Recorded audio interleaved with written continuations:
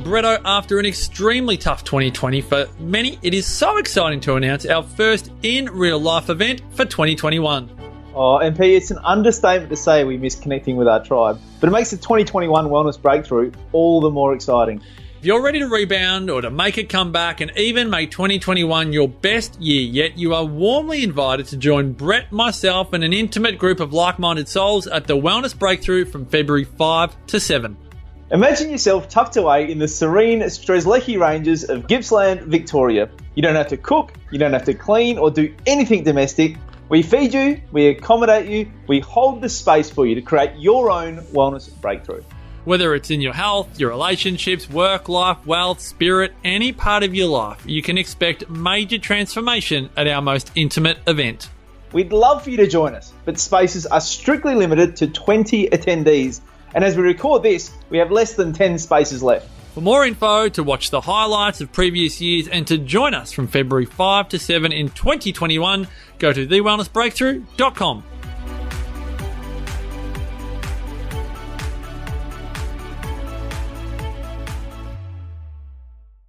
Welcome to episode number 99 on the Herpreneur Show. Today we have Candu Belts. She's a speaker, author, philanthropist, and the founder of Belts Mining.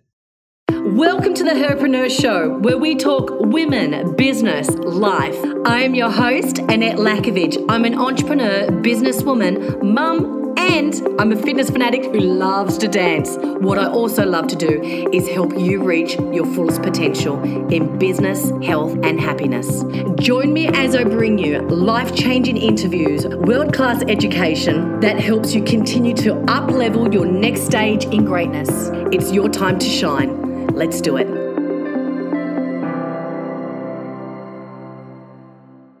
Wow, do I have an incredible woman today for you. If you do not get goosebumps in part of the things that she is saying, you are not paying attention. Oh my goodness. Today we have Candu Belts. She is one of the most sought after young female leaders for inspirational speaking and also renowned for making a massive change in the world. And you're going to hear about this story today. We're going to hear about the story of Candu from when she was a young girl, just by one question that she asked her father, and the response that he gave her really changed the course of her world. I tell you what, I've got goosebumps now with some of the things that she has said and that she is doing whilst I'm recording this. Now, please excuse the audio. Right before we went to do recording today, we have a lineup of the interviews. My studio light blew up. It also blew up my computer. So we had to do the recording via my phone. So we are hoping that the audio sounds great, and we hopefully have some video highlights that we can also grab as well from me doing Zoom on my phone, which will be on Instagram, and we'll release that this week if we do get an awesome video grab.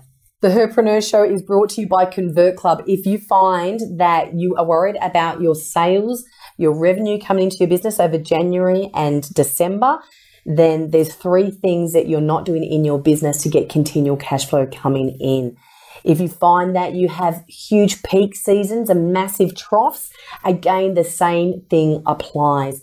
If you need help with learning how to convert that sale, no matter what the season, no matter who the president is, no matter if we're hit with COVID or not, then these are the things that we can help you with Convert Club. It's mine and my husband's beautiful way to teach you not only how to convert the sale, but how to build a really strong, substantial business that really helps that revenue come in and you keep being able to change the lives that you do with your business.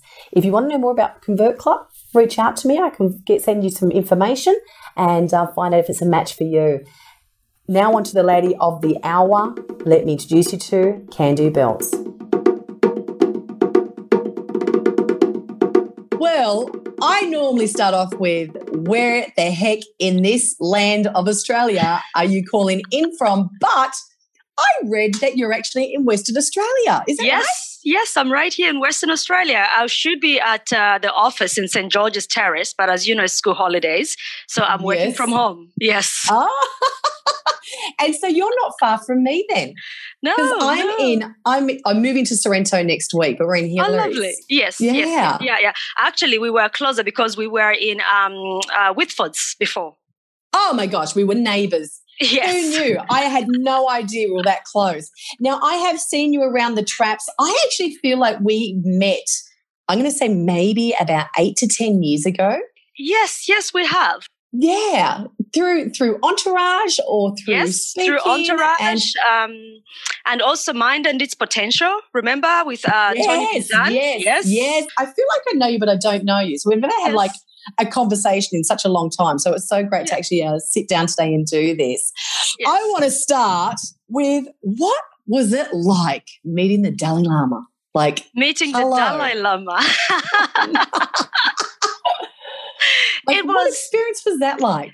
Meeting the Dalai Lama, actually just going a little bit back before meeting him, I got this phone call. I was in Bali swimming in the pool and received this phone call, and I ignored it, and then it came again and said, "Oh, we're organizing this conference and we would love you to sit with the Dalai Lama."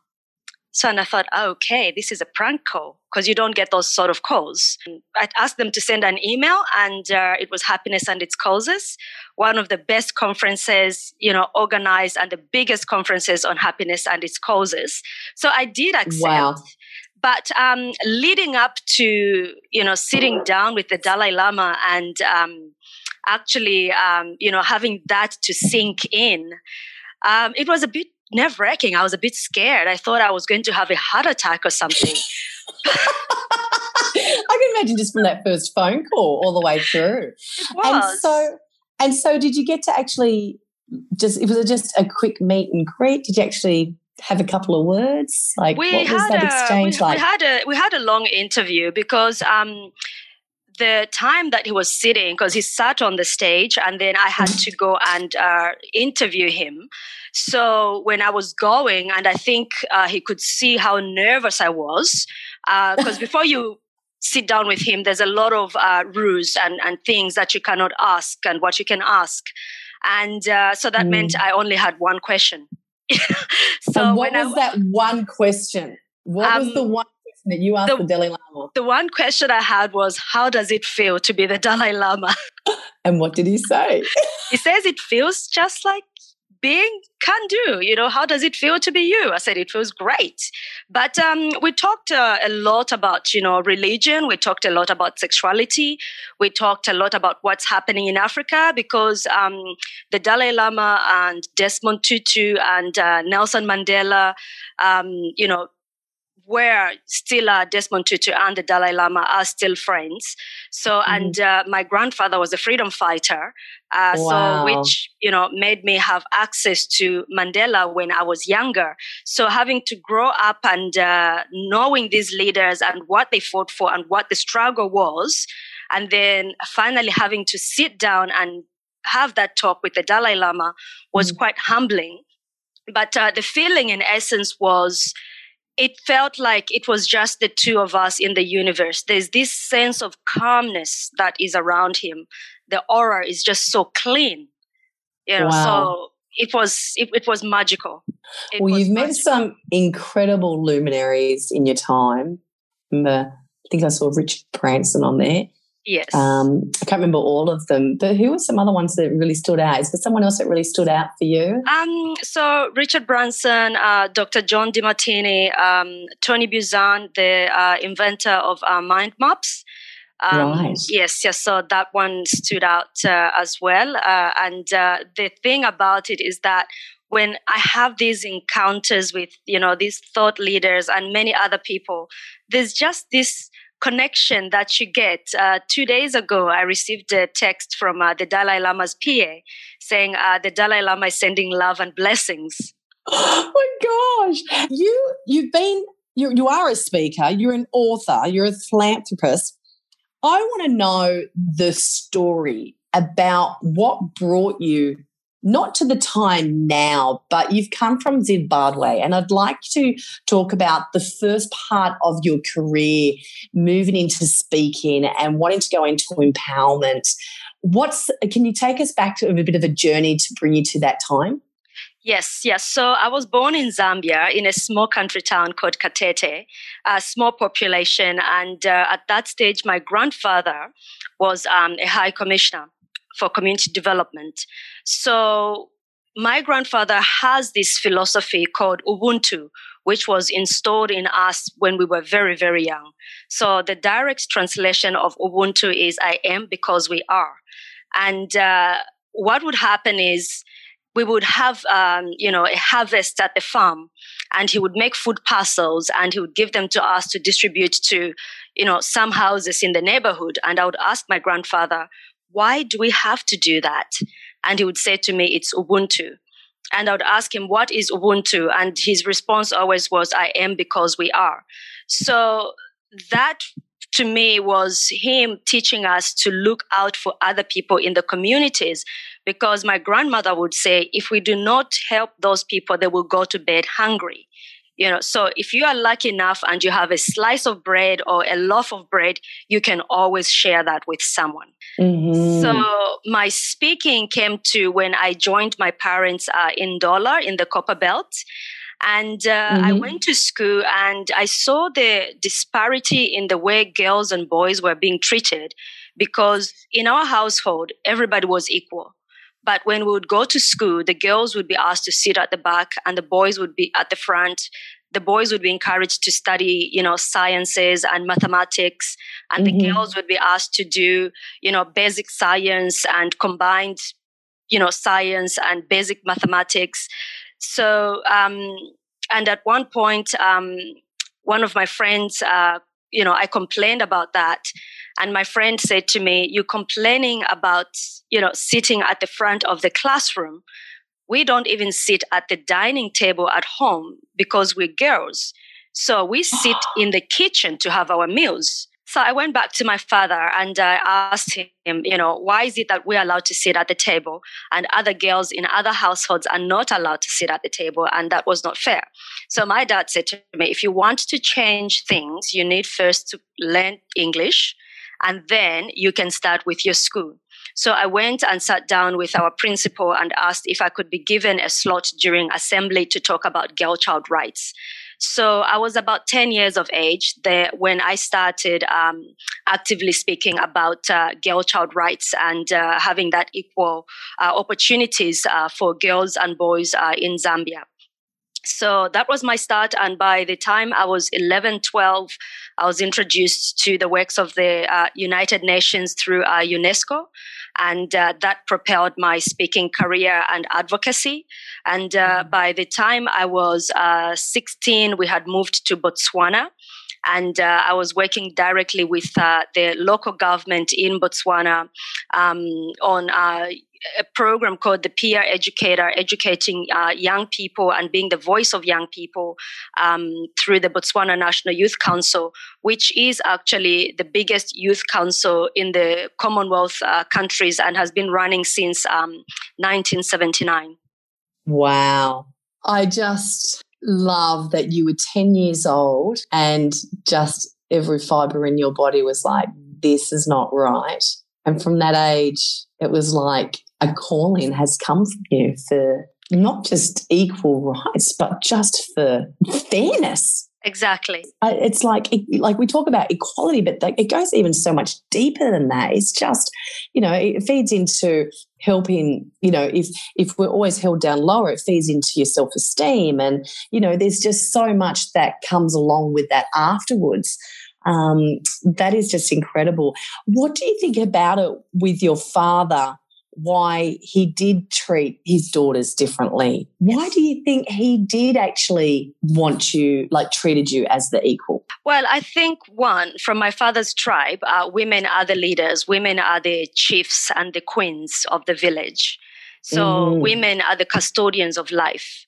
So, and throughout I've always been treated that way, and which I find that we were lucky.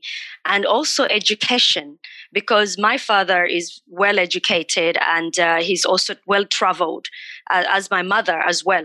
So I think that exposure gave them, a lot of know-how and knowledge. And I have 2 brothers and 3 sisters, and no one was being favored, even though we secretly said to each other, I'm Dad's favorite child. Love that.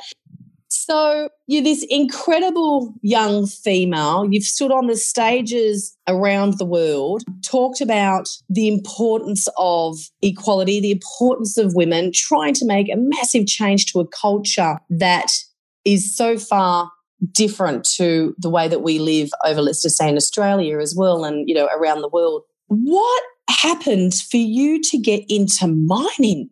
Because 2 years ago, you've created a company in mining called Belts. Is that right, your surname? That's correct, yes.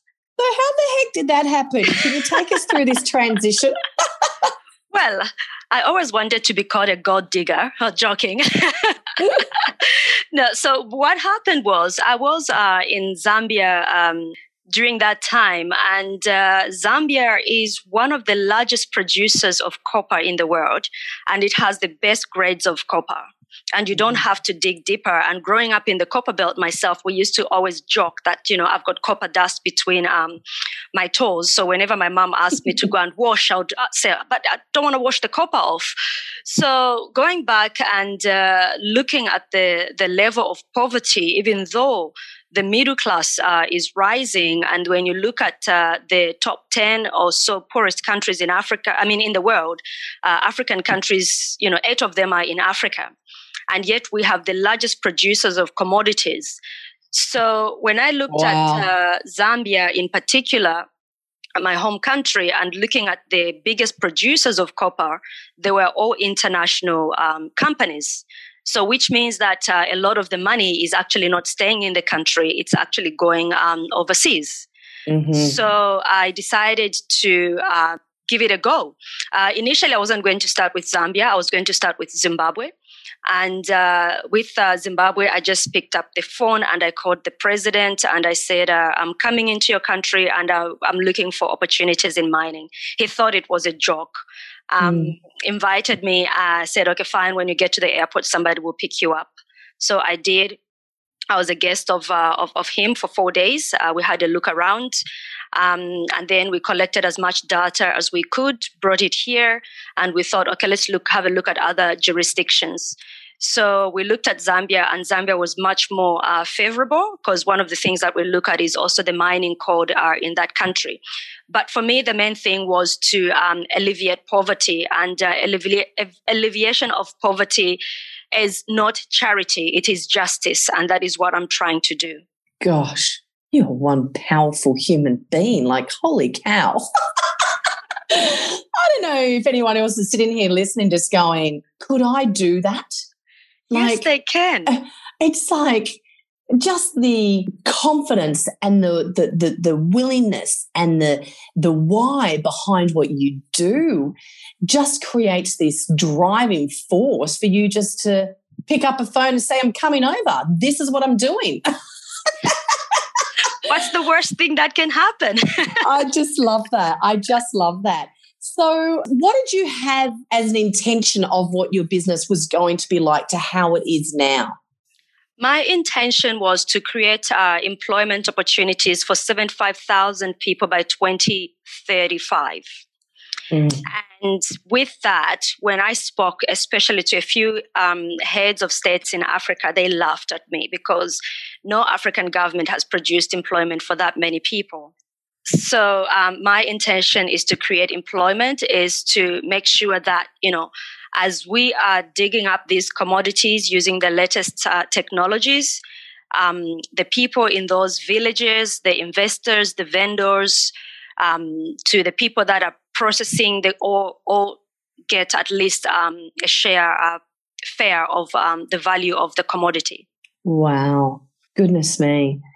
When they laughed at you and thought it was a joke with what your goal was for 2035. Is that right? Yes, that's correct. What was the feeling that you had? Did you feel like you put your head in the shell like a turtle, or were you like justified it? Like, what happened with that conversation, either internally with yourself or externally with them?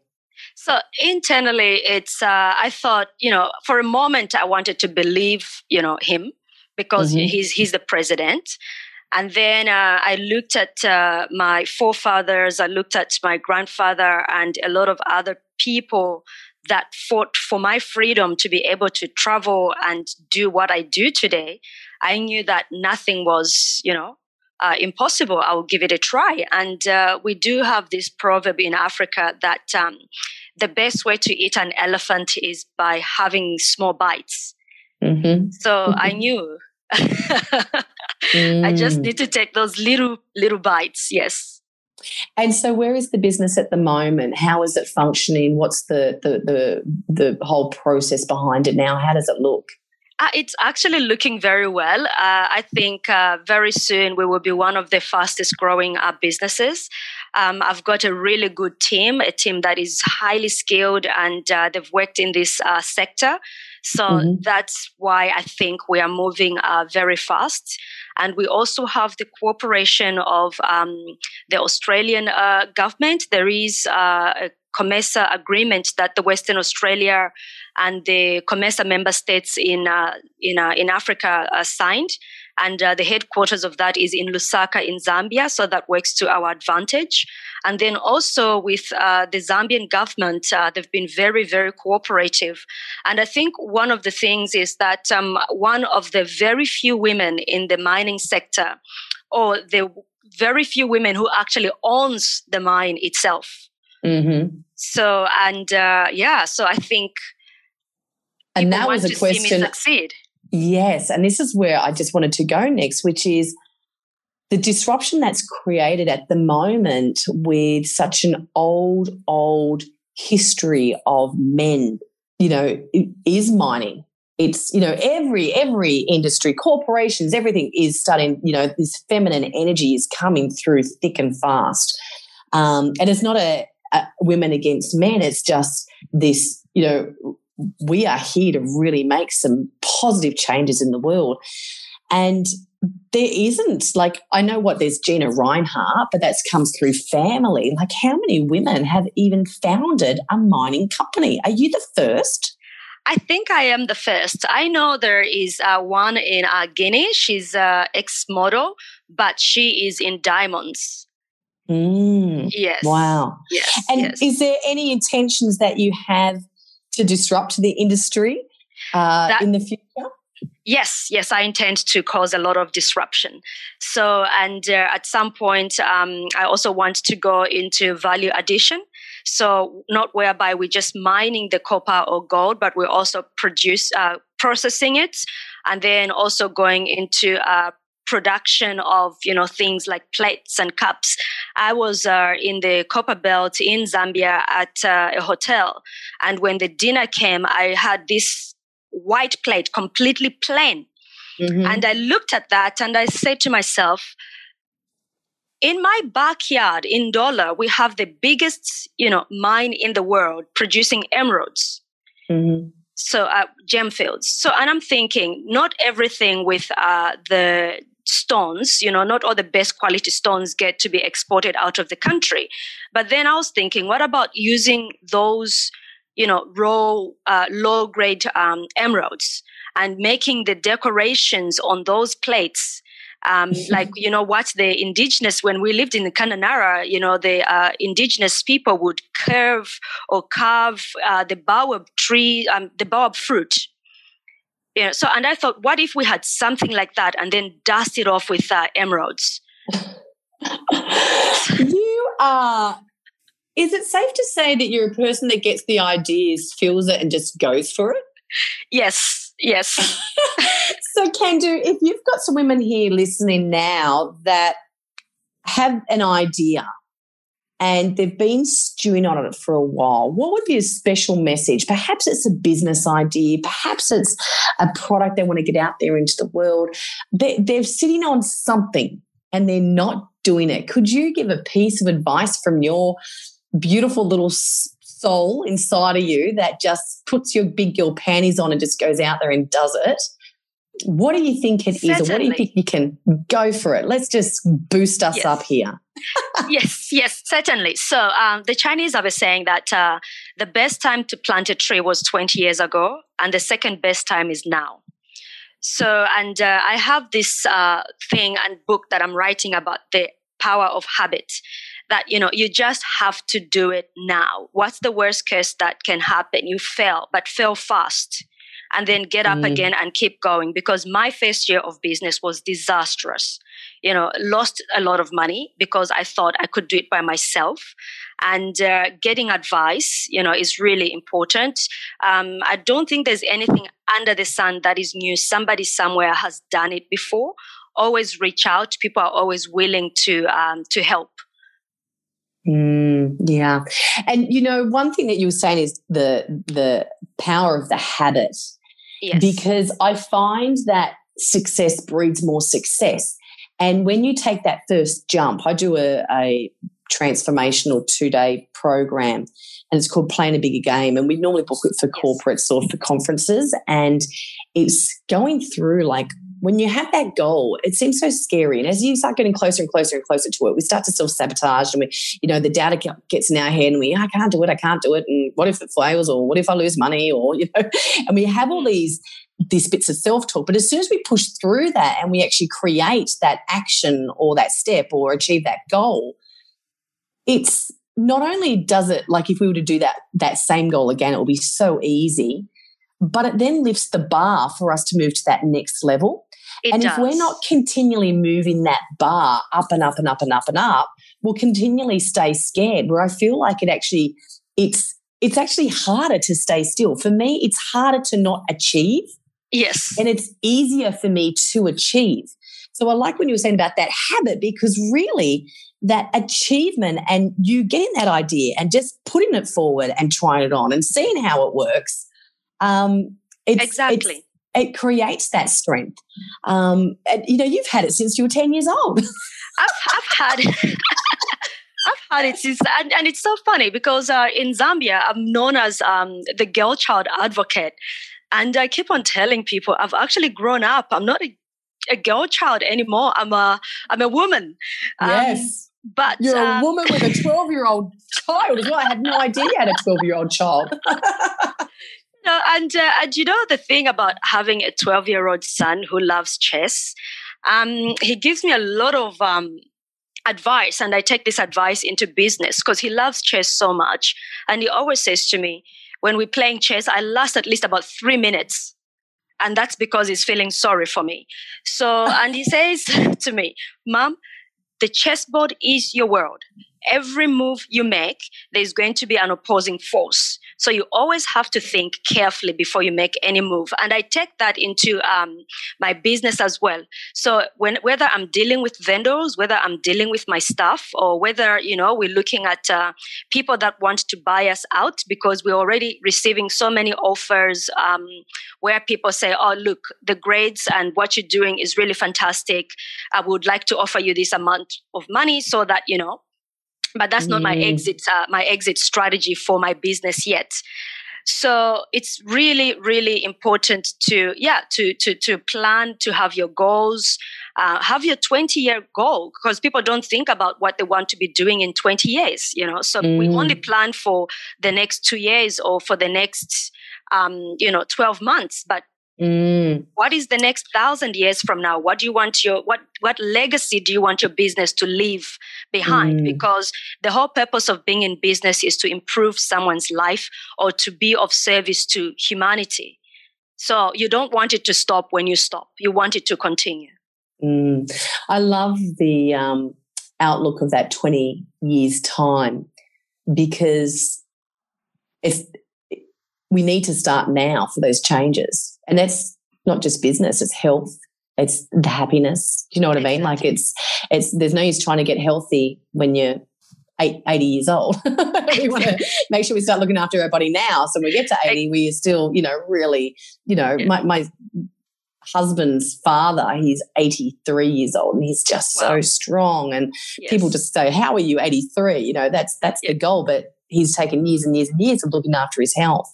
Hey, now I know that you are very passionate about doing a master plan for life and doing mind mapping. Can you take us down that road on why that's so important to you and how you use it? Yes. So Master Plan for Life, I do this at least twice a year. And it's a big document that I work on with John, who is my coach and mentor and friend.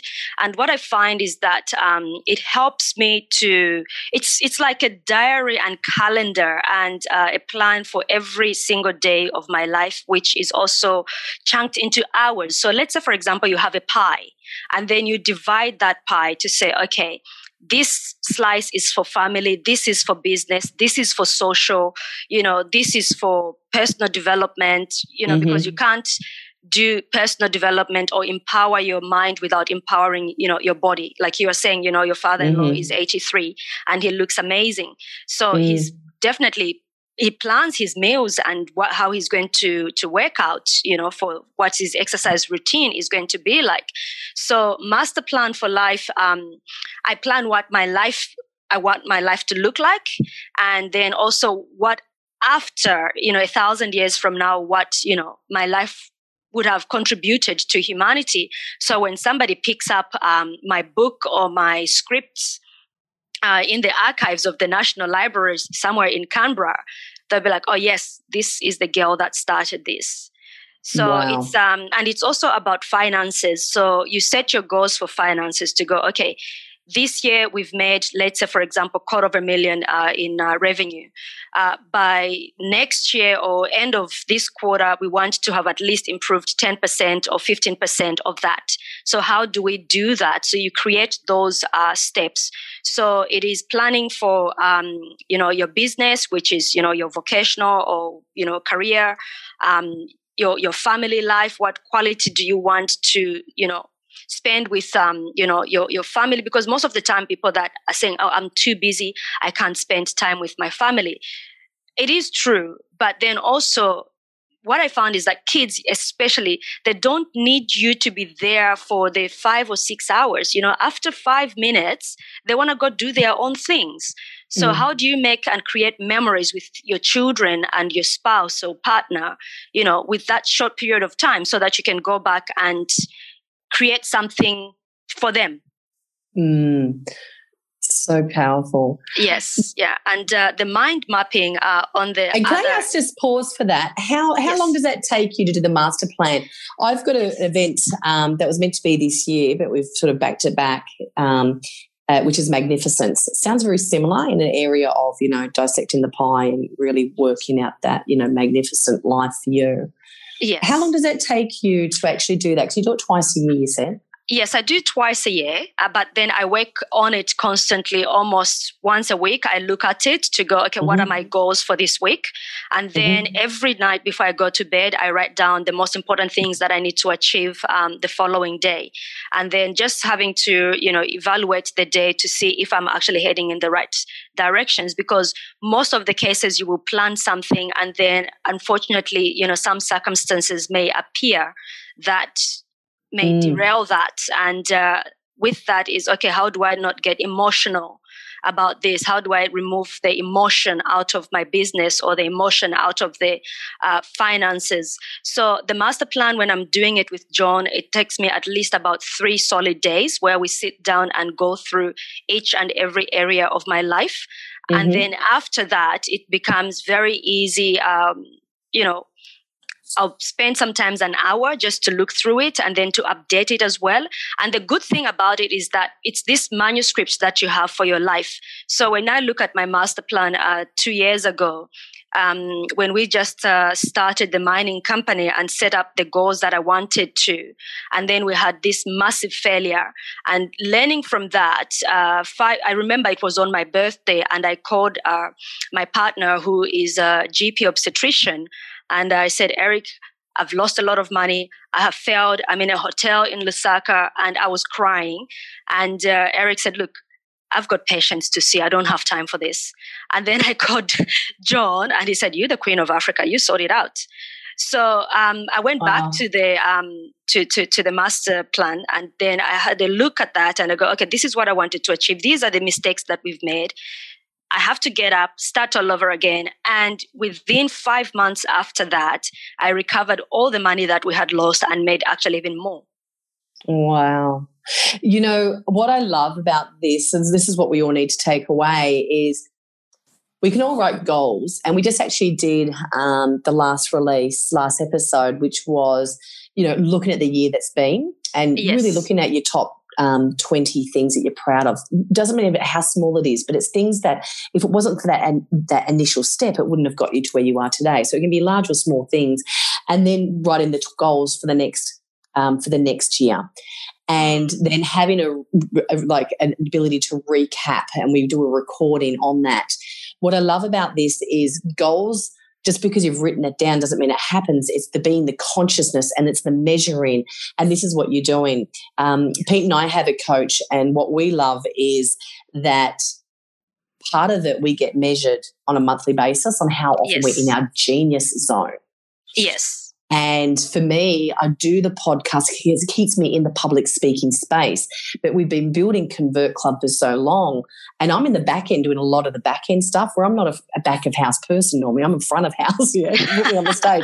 But it goes back to again, which is because there's that accountability, and because we can measure it and keep it conscious of where we are, which is what you're doing as well with this master plan. Yes. That's what creates the outcome, because you can write the goal, but it's the habitual steps that you do to make sure it stays front of mind and course correct and get back on track and continually lift you up, and also remind you, because when you're doing those 3 days that you said with John, you would feel so empowered, but then something can knock you to the side in 2 months' time, and just going back and reviewing your goals, it puts you back into that vibration of brilliance, right? So, it does, yes. And every level, as you level up, you have more challenges. So, and when I look at my master plan, for example, and I go, oh my goodness, there's been so much growth game in the last 12 months. But even with that growth game comes, growth challenges. So it's so the bigger you grow, the bigger the challenges, but it's how do you solve the challenges without having them to break you. And I have this saying every time a girlfriend would call me and say, oh, I'm so broken. I said, no, you're not broken. You just bend. You will bounce back. I love it. You're not broken. You just bend. Love it. Can you actually share 2 pieces of advice? One to the startup female and one for the lady that she's in the growth phase of her business or the next stage of, her career. What's 2 pieces of advice, one for each of them that you can give? For the startup, I would say start now. Look at the people, who've done this, and try to pick their brains if you can, and do not be afraid to fail and fail fast. And you have to constantly upskill, read books, talk to people, hang out with people who want to see you succeed, hang out with people who want to, who hold you accountable for your dreams and goals. And for the people that are already doing this and they're succeeding, I would say, also reach out to the startups and then also keep going. I know it gets hard, but we just have to keep going and expanding. The sky is no longer the limit. You have stardust on your shoulders, so keep going. Yeah. And I love when you're saying with the startups to fail forward fast. I think that's what you learn as you start to get into more and more deeper into your business is we understand that we have to take that step to know if it's the right step or not. And if it's not actually failure anyway.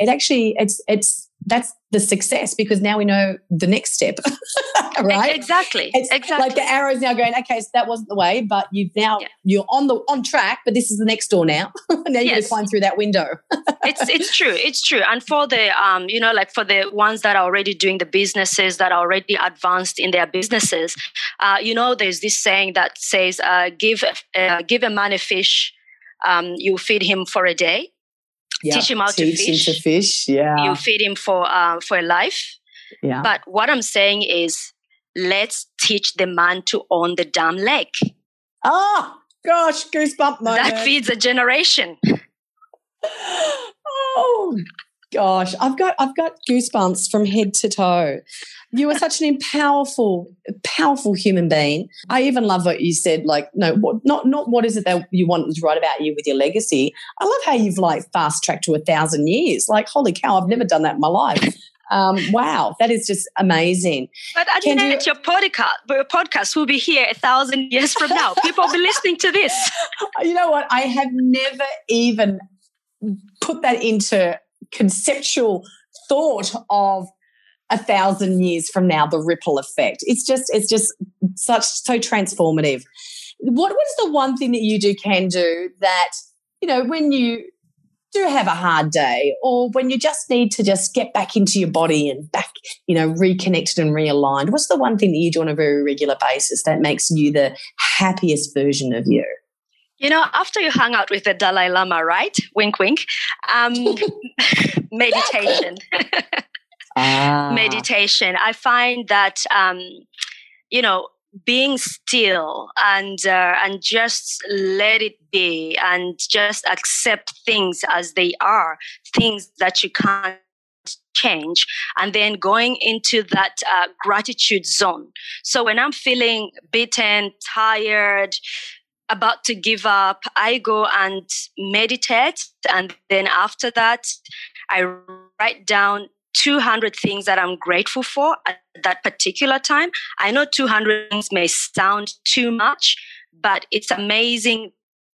It changes your mood and your psyche because you have so much to be grateful, and people who have, you know, people who have so much to be grateful for.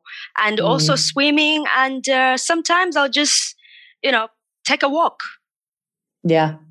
So how good is just a walk? You know, it's just, as you know, you don't realize how much you appreciate that you can walk when you can't.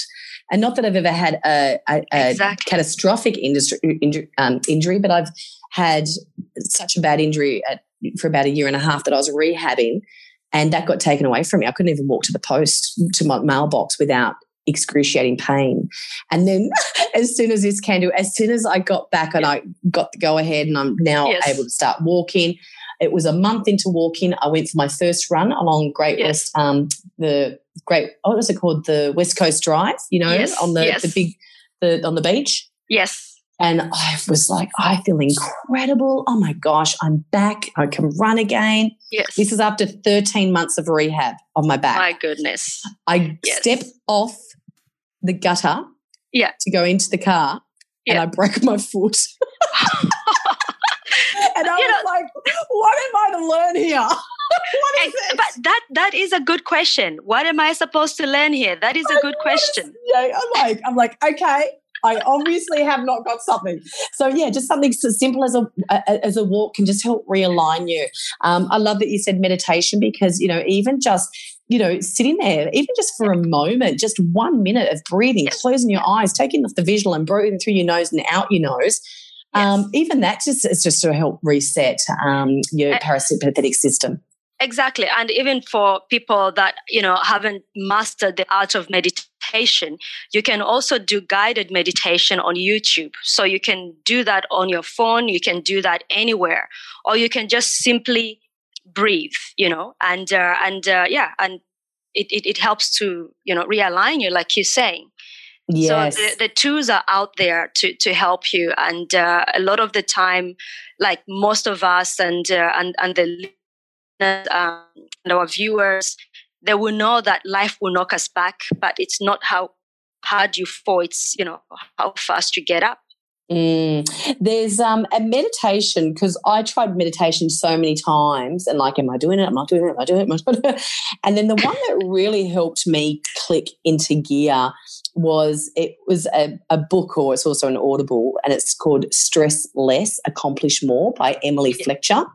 Yes. And so she has, I can't remember what her technique is, starts with Z.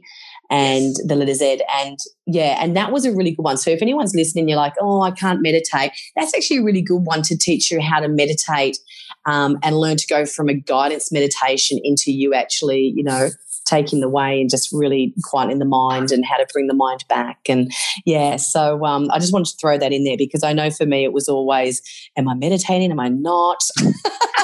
So you're disrupting your meditation with your thoughts. Yeah. And so we do that sometimes. Yeah. And now I know that it's okay. Just pull it back. It's like a bicycle. Exactly. Yeah, exactly. Well, Candu, thank you so much for your time today. And you're just incredible. Like I was sure, I'm moved listening to you. I know other women are just going to be like, wow, I need to step up a level now. She has shown me what is truly possible just to play a bigger game. Thank you for your brilliance. Thank you for being just the beautiful soul that you are. And thank you to that little 10-year-old girl that asked that question. Thank you for the situation that happened where you heard about these girls not sitting at the table and that little soul inside you felt like it's not right. And then your dad asking that question to you and saying, if you want that to change, then you need to do something. Like, that's pretty powerful stuff. So what a beautiful ripple event that whole journey has been, and can't wait to see what happens now for the next 1,000 years.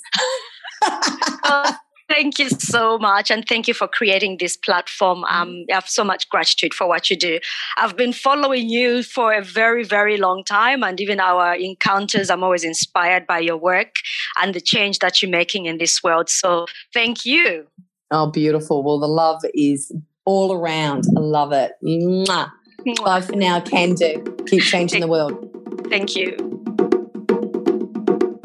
You're listening to The Herpreneur Show. I hope you received the inspirational idea, thought, or message that you're meant to hear today. If you love the show, it means a bunch to me sending me a message on Facebook or on iTunes to rate and review the show and subscribe so you're the first to know when the next show's released. Until then, make sure you do something that fills up your level of happiness, something that lifts your vibration so high that you're the happiest person that you know. Mwah. I'm out. This has been a production of TheWellnessCouch.com. Check us out on Facebook and join in the conversation on Facebook.com/The Wellness Couch. Subscribe to each show on iTunes and check us out on Twitter. The Wellness Couch, streaming wellness into your lives. Whilst the Wellness Couch presenter endeavor to provide accurate and helpful information to their listeners, these podcasts cannot take into account individual circumstances and are not intended to be a substitute for health and medical advice from a qualified health professional. You should always seek the advice of a qualified health professional before acting on any of the information provided by any of the Wellness Couch podcasts.